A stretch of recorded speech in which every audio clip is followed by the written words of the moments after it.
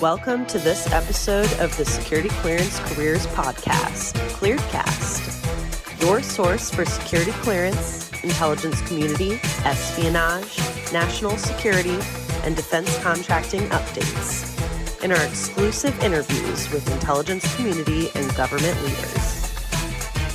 Hello, and thank you for tuning in to this episode of the Security Clearance Careers Podcast. I'm your host, Katie Keller, and today we have Heather Mongilio, who is a reporter with the United States Naval Institute News.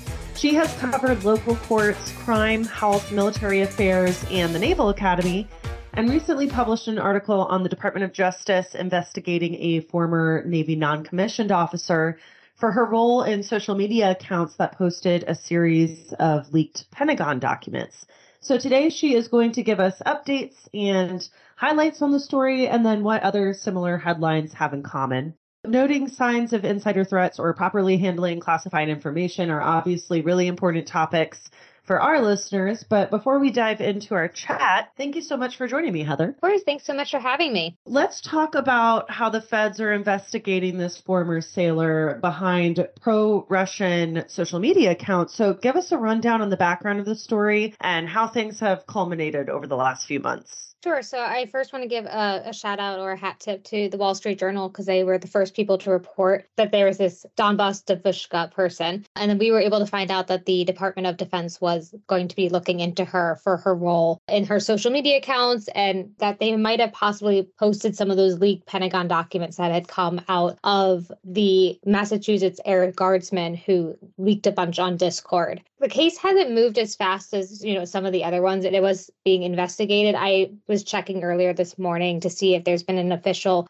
federal document put in Pacer to see if there's gone a court hearing yet, but I haven't seen anything yet. So I think it's still being investigated. This was a person who was a former naval sailor. At the time that she was posting on the social media accounts, though, the timeline shows that she was still an active duty sailor for at least when she started the accounts. And it could be that she had some pro-Russian views for quite a while. Sure. So as you were kind of pulling on these threads, when did all of this first start and when did USNI News first report on it? We've been watching the leaked documents that were posted, knowing that some of them were from Pentagon documents, and we were watching them because we've been following the Ukraine war since the invasion back in February of 2022 that Ukraine was invaded. So we've been following these. And then my editor called me up at 9 a.m. and was like, hey, we've got this tip that the Department of Justice is going to be investigating this woman. And so we were able to publish that story pretty quickly. We published it in mid-April, April 17th. And that was pretty much as the day that we found out the information. So it was a very quick turnaround, a little bit of breaking news for us. But it was a very interesting twist, I think, just the fact that it had gone beyond this Massachusetts Air Guardsman and then had, leaked into, somebody who was a former sailor was doing these things as she was working for the Navy. Well, sure. And I know that she also has a couple of accolades or awards under her belt. And so let's talk a little bit about maybe some other news that you have reported on, other similar headlines in terms of leaking classified information and topics of that nature. So the one case that comes to mind when I think about other people who had security clearances that leaked information or attempted to leak information is the Tobe case, which was the Annapolis couple who took documents from the submarine program and were attempting to give them to another country. And the FBI caught them through a series of stings that they did where they posed as an agent from the other country and would pick up the documents that Jonathan Tobe would drop off. That court case is currently still active. There was at one point a plea deal, and then he was supposed to go to jail for X amount of time, and the judge decided that was not enough time. So that case, I think it's still being worked out because they had to go back through the plea deal and figure out how much time the judge would feel was appropriate for him leaking these documents allegedly to another country. Sure, and time will tell on that one. So from your perspective, just in your reporting, have you found anything in these types of situations that you report on for USNI? Do any of these stories have anything in common from your experience? Massachusetts Air Guardsman, I think, is a little bit different because it's hard to tell how much this person, who is relatively young, when we think of age, how much that he was, trying to leak documents to hurt the country, if he was trying to just show off that he had this access to the documents. I think those are all things that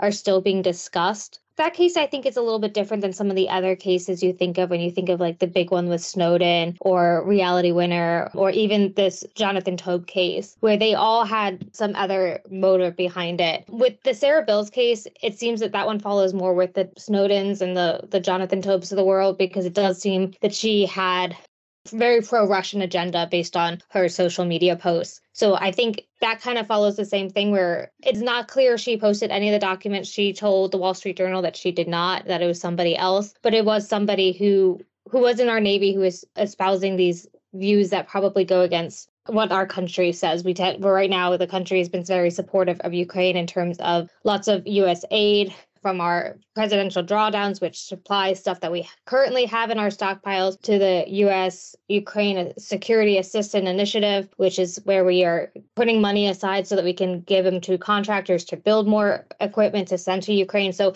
the country is taking a pro-Ukraine stance in terms of our support. And here you have somebody who's in our Navy who is using social media to give more of a pro-Russian spin, which I think is obviously not something that the Navy is going to be super happy with. I know we have freedom of speech. Even when you belong to the military, you do still have freedom of speech, depending on what you say. But it's definitely, I think, on that more the people who had a motive when putting out their views or putting out documents versus perhaps this Massachusetts Air Guardsman. Sure. It definitely seems like the motivations are maybe not necessarily financial or something like that. I really do think ego has something to do with it, but, I'm certainly just speculating. So thanks so much, Heather, for joining the podcast and giving us a rundown of some of these current headlines and breaking news that USNI was able to put out there. And so any closing thoughts or other stories that you report on for USNI that you'd like to highlight here? Of course, we're going to be following this story as much as possible. I tend to do a lot more on personnel. So this is probably something that is going to affect personnel, just in the sense that I know a lot of the security offices, like the Navy, the military as a whole, other federal offices are going to be looking at the sense of how people get clearances, which I know will be a big story to follow, especially since there are so many people in the military who need a clearance. I will leave one thing. I've heard a lot of discussions about how young the Massachusetts Air Guardsman was and how he was able to access these documents as so young. And I think it's important to remember that when you're talking about people who are enlisting in the military, beyond just the Guard, which is something that you can belong to if you're part of the Army or the Air Force, with the Navy and the Marine Corps, you are going after the 18-year-olds, the 19-year-olds, even officers who go to the Naval Academy or through an ROTC program. They're entering in at 22. Enlisted people are entering right after high school. So when we think about the military in terms of people who are on their first contracts, and for the Marine Corps, that for a while, that was a huge part of their population. It is a bunch of young people, in terms of what we think of. And I think that's important to keep in mind when you're talking about this guardsman, just when everyone's like, oh, he's so young. That is what our military is. It is a bunch of young people. No, that's a great point. I mean, I think when we work in this industry, it does seem to be, especially on the contracting side, it is, some older folks and older generations, but we do have these younger people entering into sort of the national security ranks. And so that is a really great point. And so, Heather, thank you so much for joining me again for the podcast today. You can read more of Heather's story at news.usni.org. And for more information on the security clearance process, how to handle classified information, and much more, you can visit news.clearancejobs.com. This is Katie Keller, editor at clearancejobs.com. Thank you for listening to this episode of ClearedCast. For more information on career and recruiting advice, visit news.clearancejobs.com.